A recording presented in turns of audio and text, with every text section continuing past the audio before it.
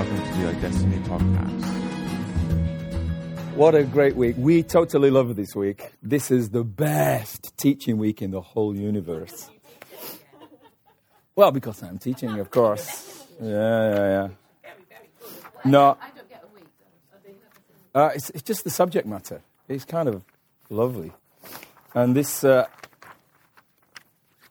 first session is kind of by way of introduction. You can see the title.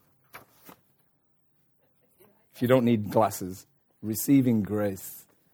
So it's just the best subject matter in the whole world, in my opinion.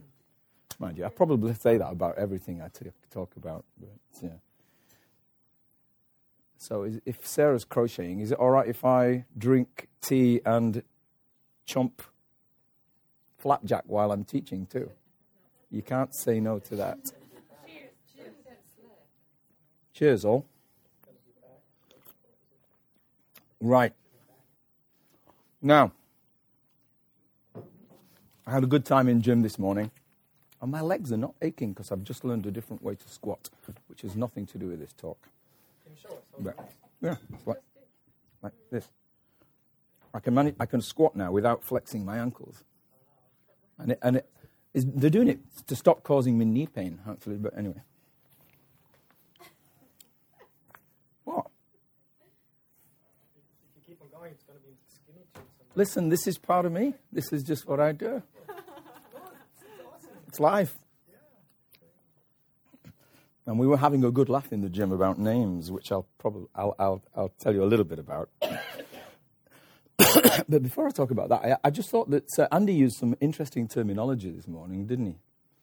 He used a very interesting concept. I don't know if it snuck into your brains. He said, you're going to meet some people who are much freer than you are. Well, my question to you is, has Jesus made you totally free because of what he did on the cross? Has he not made you completely free? So if that's the case, how is it possible to be more free than completely free? How can you come across anybody who's more free than you if you're completely free by Jesus? Yeah. Sorry, go on. I suppose it was a question, so I suppose I should be ready for answers, yeah? Go. All right. Well, it's just an interesting question, isn't it? And that does relate to what we were laughing about in the gym. I won't tell you the kind of names we were laughing about because it was kind of getting very male humor. So I won't go into any great details. But we're having a really good laugh about names. And my name, Irvin. And my nickname at school was Irv. Sounds great, doesn't it? It sounds horrible. And it used to get added to. So I was Irv the Swerve. I was Irv the Perv. I stopped laughing now, haven't you? See? Yeah. Well, I wasn't laughing at school either because, in fact, at school, I got really, really bullied. And Irvin is not my first name. My first name is Alan. Irvin is my second name. My dad chose my second name, and I was called by my second name. So I was kind of really deeply, deeply upset at school by being called my second name when everybody else was called by their first name, and my first name was a really nice name. It was Alan. So if nobody would have made fun of Alan, I don't know. But Irv, everybody made fun of Irv the Perv. And and I used to get beaten up at school. And so as a result of that, I grew up absolutely hating nicknames. I hate derivative names. So when my son, Andrew, wants to be called Andy, I don't want to do that. He wants to be called Andy, but I want to call him Andrew. All right? Do you understand why? Can you see why? Yeah. So I just want you to know I love my name.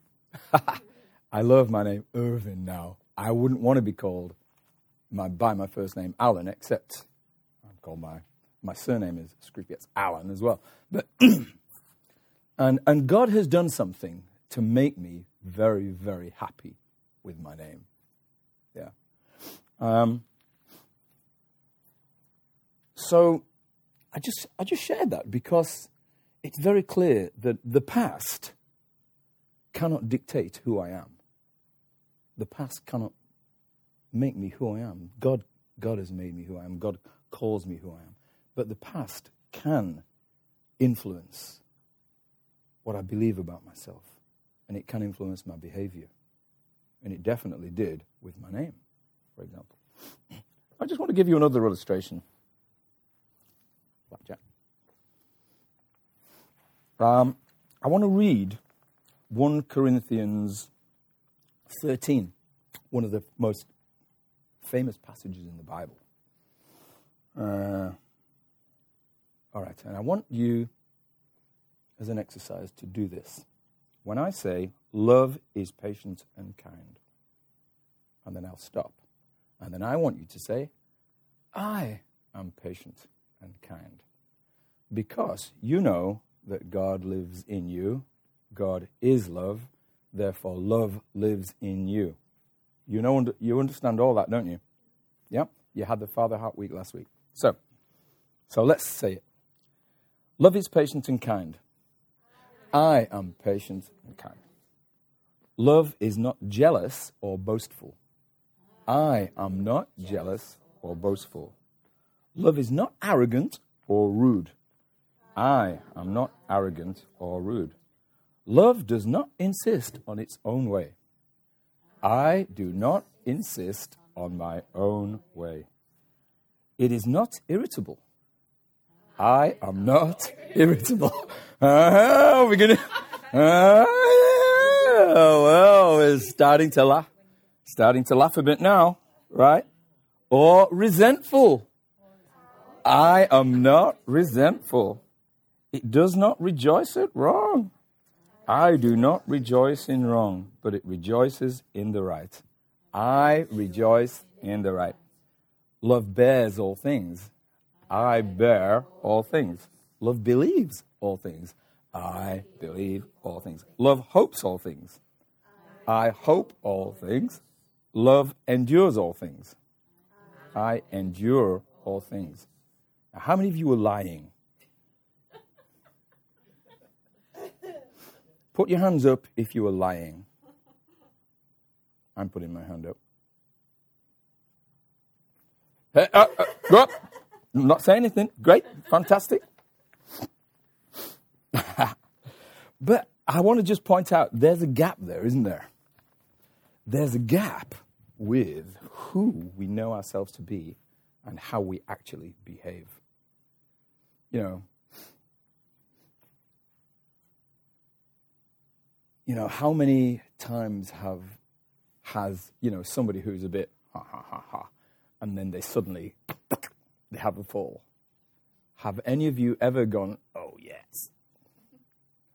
Have any of you done that? Yeah. Love doesn't rejoice in the wrong, doesn't rejoice when people take a plummet and fall and all of that. And irritable when somebody just presses your button. Oh, you're never irritable. Come on. There's an interesting divide here, isn't there? And straight away we come into the difference between the truth, you are in love. God's love is in you. And there's a little bit of a difference between that and one or two facts. The facts. Okay, I occasionally get irritable.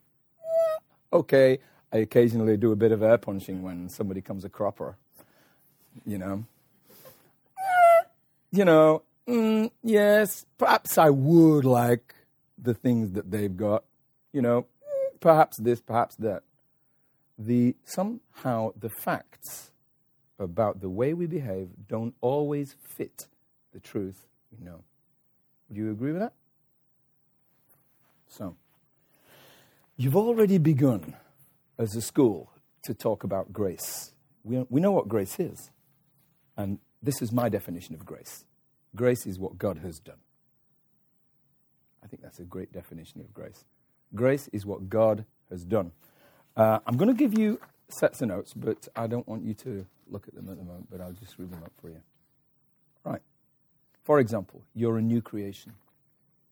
2 Corinthians 5:17. The old has gone, the new has come. You're a new creation. Okay? You're God's child.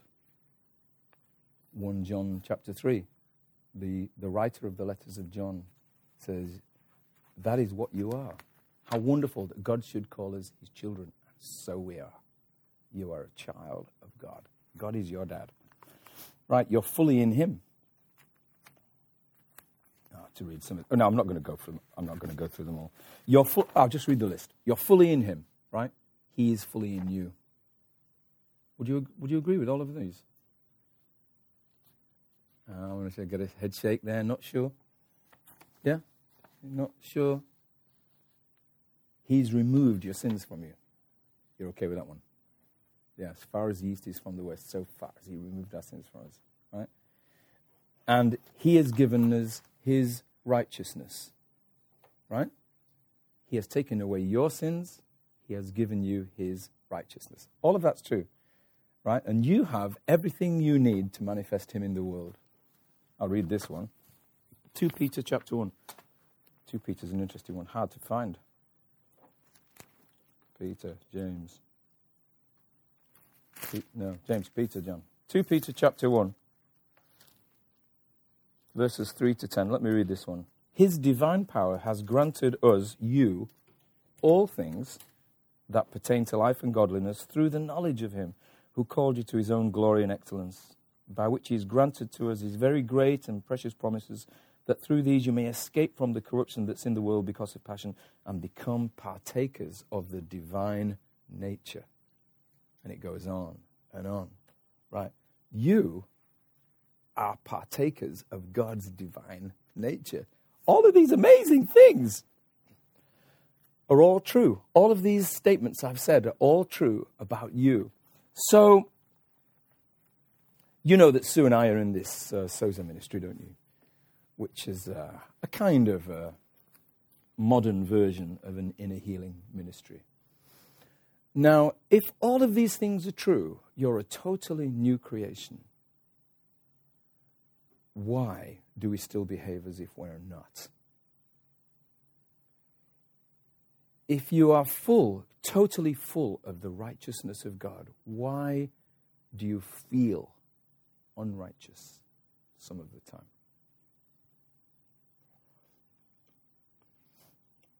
I mean, why do we need help to be freer if we are completely, totally free? Well, if you've got a Bible, I'd like you to turn to John chapter 8.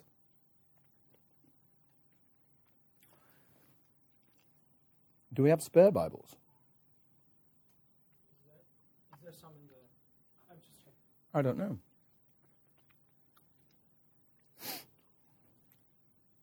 Just trying to get a Bible for you guys. Yeah. Because I do want you to read this. We're going to be looking at John chapter 8, starting at verse 31.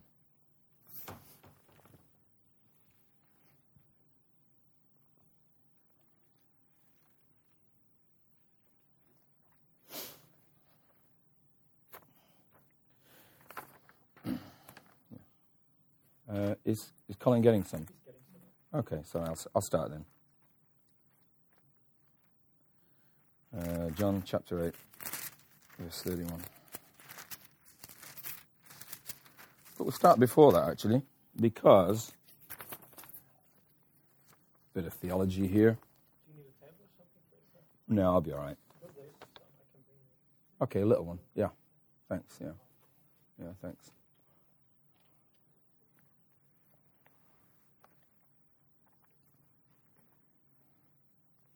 Yeah, thank you very much. Yeah, stick it in front of me. Yeah, that's great, yeah. Okay. we'll start. I just want you to look at a little bit earlier. Jesus is talking to Jews, okay? And he's explaining something to them. And he says this. He was talking to them about heaven and about the Father. And then he starts talking to them about salvation. In verse 28, he said, "So Jesus said, when you have lifted up the Son of Man, then you will know that I am he, and that I do nothing in my own authority, but speak thus as the Father taught me. And he who has sent me is with me." And it's interesting, he said, when I've been lifted up.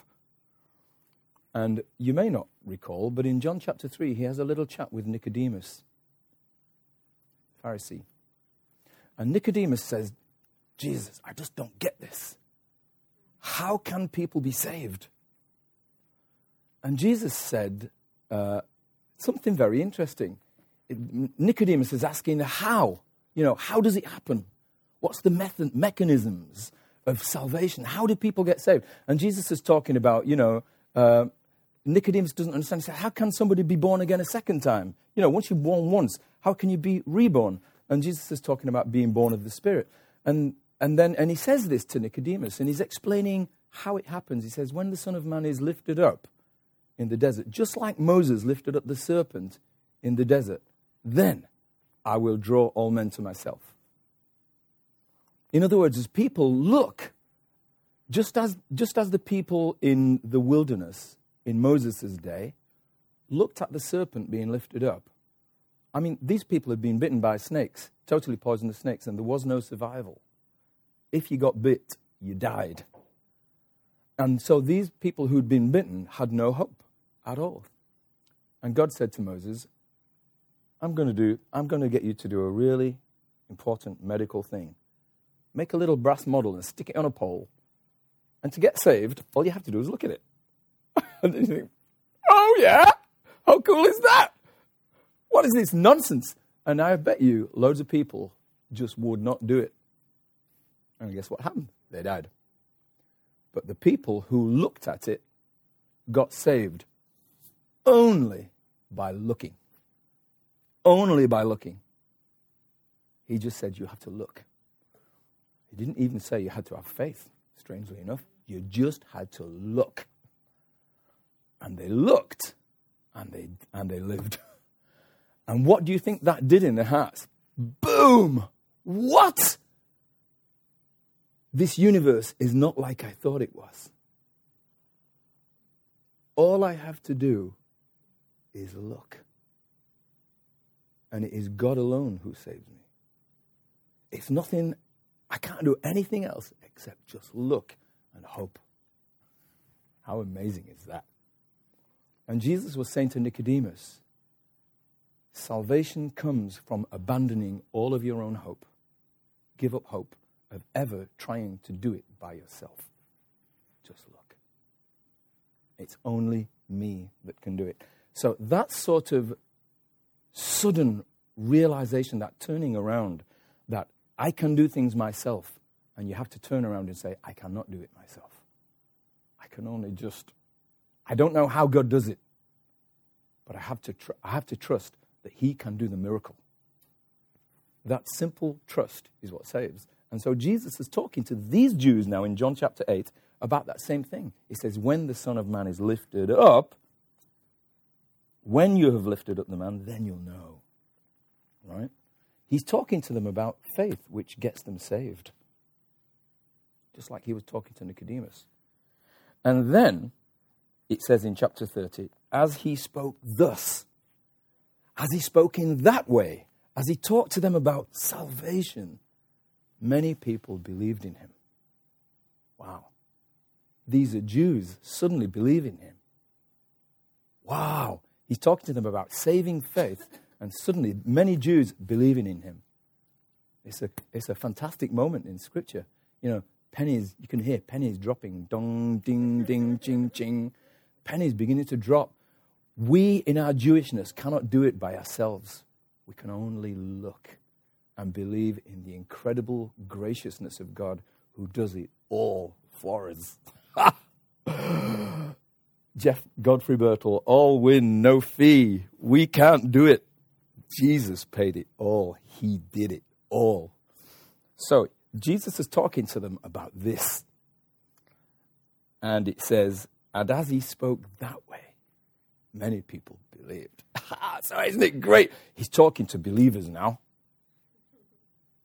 Jesus is now talking to believers. John 8:31. He's talking to believing Jews. Jesus then said to the Jews who had believed him, if you continue, this is great, isn't it? We love this word. We love this verse. If you continue in my word, you are truly my disciples. And you will know the truth, and the truth will make you free. Fabulous. Or in this particular version, I think it's, I didn't write down what this version was, but I like this one.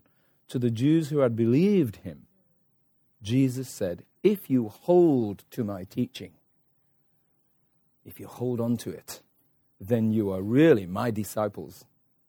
Then you will know the truth, and the truth will set you free. All right? Great. I love that translation. Has anybody got NIV? Is it an NIV? Anyway, it doesn't matter. It doesn't matter what translation it is. So, I just want to point out there are 4 steps in that. Every sermon has a 4-step sermon. Here we are. First of all, belief, right? To the Jews who had believed in him. Step number 1, belief. That's a prerequisite, right? Jesus is talking to Jews who believed in him. So that was a prerequisite. That was a necessary thing for what followed on. Okay, if you believe in me, that's the first step, which you have to do. And then, interestingly, if you hold on to my truth, if you continue to hold on to my truth, that's an action. Okay? That's something you have to do.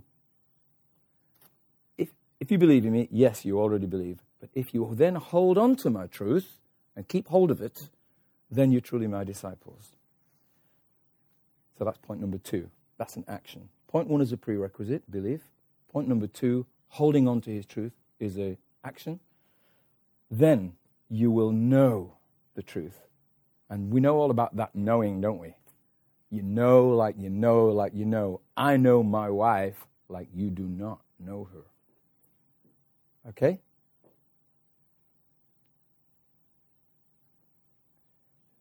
As a result of holding on to the truth, as a result of that, then you'll know the truth.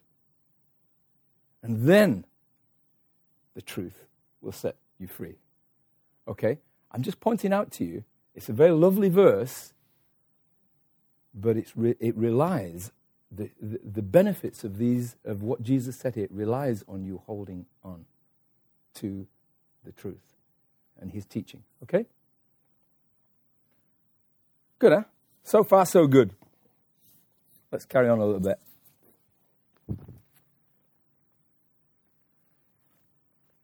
Verse 34. Jesus answered them, truly, I say to you. What? So it sounds great up to now, doesn't it? You think, oh, yes, great. Okay, carry on. Jesus answered them, truly, I say to you, everyone who commits sin is a slave to sin. The slave does not continue in the house forever. The Son continues forever. So, if the Son makes you free, you will be free indeed. I know that you're Abraham, you're descendants of Abraham. I was talking to Jews who believed him here, okay? I know that you're descendants of Abraham, yet you seek to kill me because my word finds no place in you. What? What? What's that? These Jews have just believed him. He spent ages talking to them about salvation and they believed. They repented. They changed their minds. They said yes.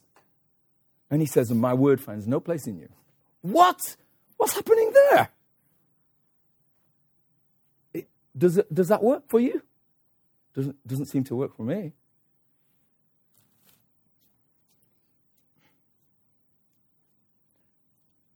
I speak of what I've seen with my father, and you do what you heard from your father.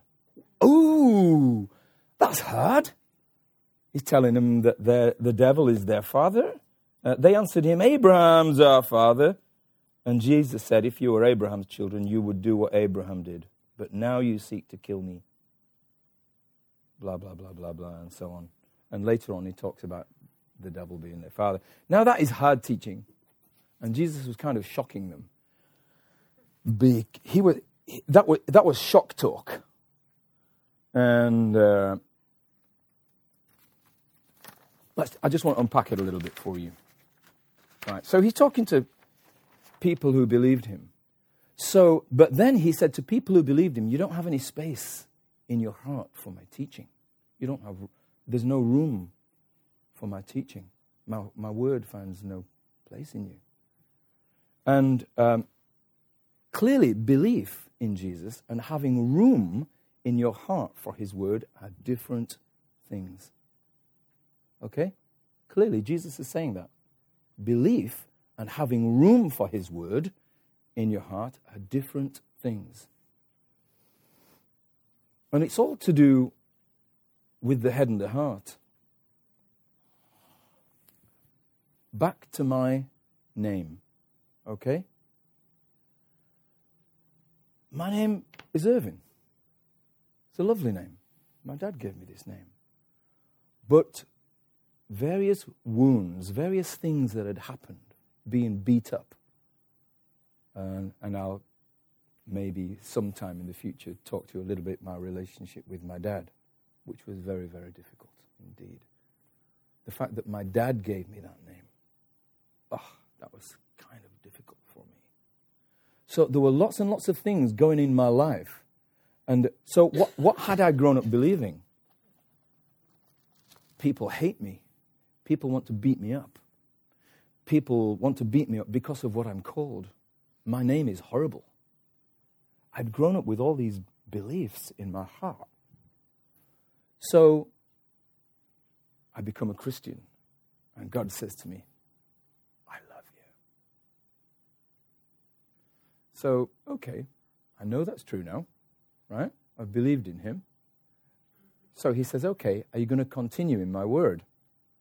Well, I've heard it, but I can't continue it. Why can't I continue it? Because actually, I know deep inside that I'm rubbish. There's something occupying the space.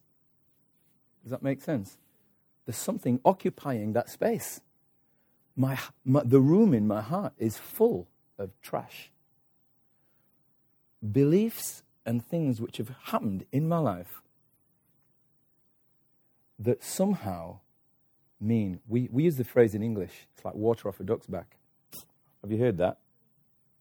Water off a duck's back, a duck can swim through the water and the water just flows off its feathers, doesn't get in. And it's kind of a bit like that. Anybody tries to tell me, you've got a wonderful name. It's taken me a long time to learn to love my name because I spent a long time being beaten up for my name and being told that my name was stupid, my name was horrible, my name was ridiculous. And I grew up believing my name is stupid and horrible and ridiculous. And my name kind of represented a part of me. So I grew up believing I'm stupid, I'm horrible, I'm ridiculous. So when God comes and says, hey, I love you,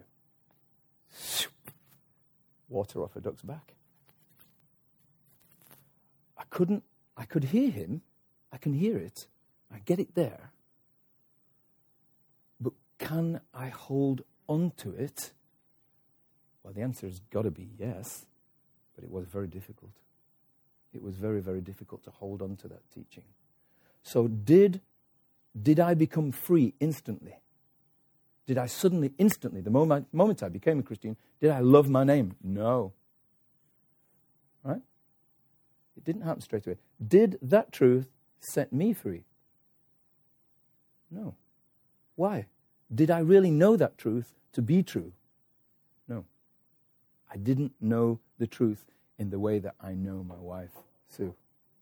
I knew it here in my head, but I didn't know it here because there was already something occupying that space. Does that all make sense? Yeah. Now, just a little bit thing about this verse, by the way. Jesus was talking to, he hadn't died on the cross at that point, and he was still talking about people who were hung up in the old covenant. And Jesus, when he talked about their father, the devil, he was simply talking about where the source of lies in your heart come from. Right? Who is it that wants to beat you up? Sorry, it's an obvious answer. Sounds like a squirrel, but I'm sure the answer is Jesus. Sorry. No, that's an old joke. Who is it that wants to beat you up? It's the devil who wants to beat you up, isn't it? The devil is the father of lies. Who's kind of involved in this? You know, with my school colleagues beating me up and telling me I'm a piece of trash. Who's involved in that? Who's kind of loving me getting hold of those lies? Okay, I'm a piece of trash. I'm a piece of rubbish. It's the devil, isn't it? Yeah, he's kind of involved in that. Sorry, I don't want to honor the devil too much, but that is just the thing he did. What were his first words to Eve in the garden? You know, remember? Did God say? Isn't that amazing? Did God say? His first words were lies. Okay? And that's the only weapon the devil has against us, lies. That's the only weapon he has against every one of us in this room. Just simply lies. So we believe, okay, so how do we hold on to this teaching? I just want to illustrate. Let me just give you another illustration. Again, at school, I had a great time at school. And I was in primary school. I think I was 10 years old. And my teacher was a lovely man, my headmaster, a lovely man called Mr. Backhouse. And we used to have a tuck shop. You know what a tuck shop is? A tuck shop is like a food shop. And he was a great guy because he started this tuck shop going, this food shop. And the kids would go out to the shops, buy the food, and then they'd sell the food. So he gave them the money, they'd go to the shops, they'd get a receipt for it, and they'd buy all this food, and they'd sell the food on. So he was teaching them lessons in life. And there were certain trusted guys who were the oldest ones in the school who were trusted to do this. Well, he didn't know, but these guys were real, you know. One or two of these were the guys that used to bully me. And they were always stealing the food, the crisps and the top. They were always stealing them. And everybody knew that. And they kind of used to brag about it. You know, they used to be proud of the fact that they could steal all these things and get away with it. And I remember one day thinking, I wonder if I could steal something and get away with it as well. But I didn't want to really get away with it because I did steal it. I stole a packet of crisps and nobody saw me. But I didn't want to keep the packet of crisps. So I was trying to put it back. And these guys saw me putting the packet of crisps back. At which point, one of the guys grabbed me by the neck. And they said, Irvin's stealing food. I mean, these guys are stealing all the time. So I was trying to put the crisps back. And the guys came up to me and said, Irvin's trying to steal the food, which was not true. I was just seeing if I could. But they didn't know that. And anyway, they grabbed me by the hair, dragged me off to the headmaster, Mr. Backhouse, and knocked on his door, and he said, yeah, come in. And they told him, we caught him stealing. So he believed them because there was a few of them all saying the same thing. And he stood me in his office and said this. He says, okay, Irvin. And he was a really lovely man. And he had this moral crusade. He was driven by wanting his pupils to understand morals and good and bad and right and wrong and things like that. So he said, just tell me what happened, Irvin. So I told him. I told him that I was just trying to see if I could pick the crisps up and put them down again without anybody noticing.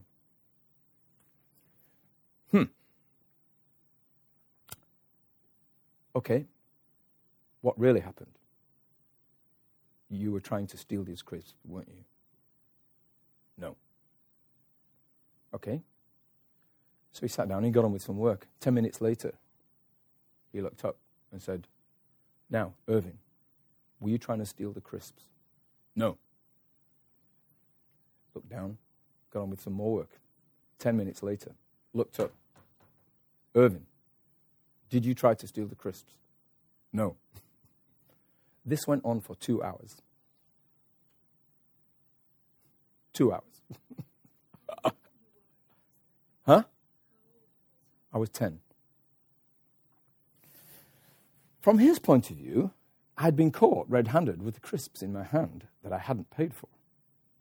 So from his point of view, I was stealing crisps. So, but from my point of view, I wasn't trying to steal the crisps. And I wasn't going to confess to it. Until 2 hours came along and the realization hit me. He's going to stay here all night. I think he would. You know, he was an honorable man. And he considered it his duty to help me learn how to tell the truth. So he was going to stay there until I broke. Well, I broke. Broke down in tears, cried. I knew there was no escape for me. And I knew the only escape was to tell a lie. So I said, yes, I was trying to steal the crisps. And he came over to me, and he put his arm around me, and he said, well done. That's absolutely great. Now you can go. No punishment. Sounds good, doesn't it? Just confess, and you get no punishment. Well, let me tell you, I had already received some dreadful punishment. What beliefs grew suddenly, had grown in my heart at that point? Belief number 1, I am always going to be wrong when somebody challenges me. It doesn't matter what I say, if I tell the truth, I'm always going to be wrong. That was a belief that landed in my heart and stayed there. Another belief, I'm never going to escape. There's no escape. I will always be wrong, and I'll never escape out of this. And there's nowhere to hide. And I grew up with this, I'm always going to be persecuted feeling. People are always going to persecute me. And these were absolutely, boom, buried in my heart. You wouldn't think that just a 2-hour episode could do this. But I have had to go back to this episode time and time again and say, God, you know, I've had to forgive everybody. And even when I became a Christian, my life, not my whole life, but a lot of my life was marked. You know, I've struggled with authority. You know, if I do something and then somebody in authority in the church comes and says, what about this? Suddenly, I want to die. I know that there's just something very, very wrong with me. And I can't put my hand on it. I can't really get hold of it. I just know I'm wrong. And I'm always going to be wrong. And I'm always going to be disapproved of. And then God comes and says, I love you. I approve of you.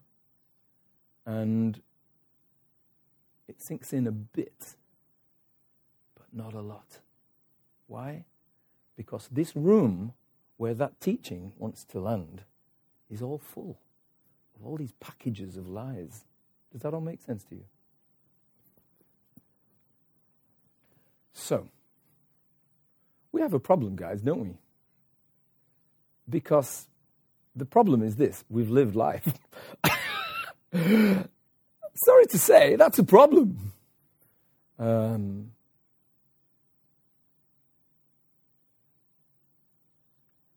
Andy said, Andy said something, as another bit of terminology Andy used. He says, you want to kind of run and hide in your safe place. Does that make, I think he said that, didn't he? Run into and hide in your place of safety. Well, what places of safety? We only need a safe place to go and hide, to go and be quiet, to go and hide from people. Why? Because I'm afraid of what these people are going to think of me. I'm afraid of the attitudes of these people towards me. I'm functioning on the lies. Does that make sense? And I'm functioning on the fear. I am afraid that these people are going to disapprove of me, so I need to hide away. My safe place is go and hide and put some music on, and listen, or write a poem, or just hide away, walk in the countryside. Those are all great things, but sometimes they're hiding places as well. Right? They can be our safe places, where we're simply hiding from pain, from fear, from people. Right? Jesus says, if you believe in me, and if you continue to hold on to, that's the great one.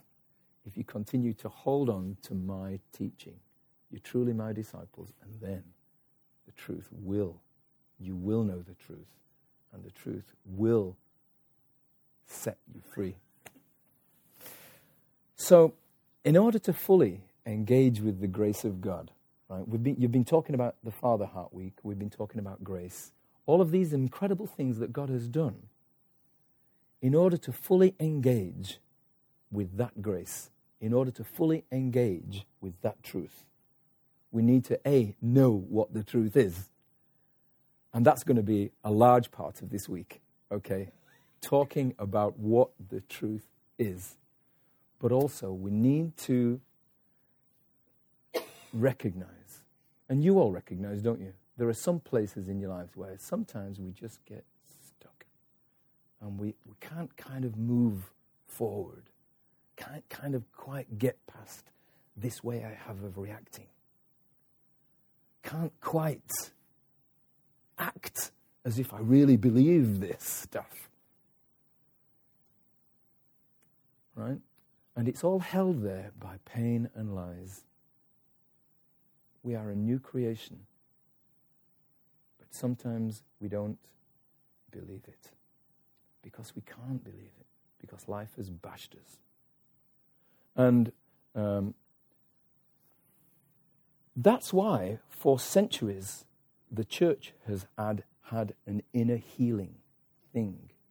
I know that you will come across some people, some grace teachers, who say we do not need inner healing any longer because we are new creatures. The old man has died. Why are you trying to heal the old man? We're not. That's nothing to do with any healing. But what we're talking about is what Jesus was saying here. There are things which stop us keeping hold of that teaching. And we get stuck because we just can't keep hold of it. Because there's too much stuff in there. Too many lies, too much garbage. And some of what we're going to be doing this week is recognizing the garbage.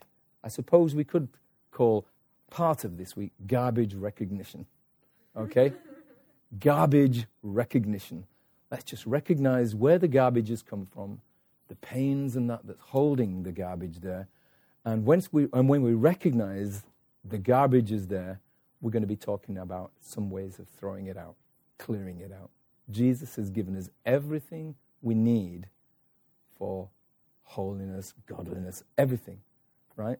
And you are going to, through this week, be recognizing some of that garbage.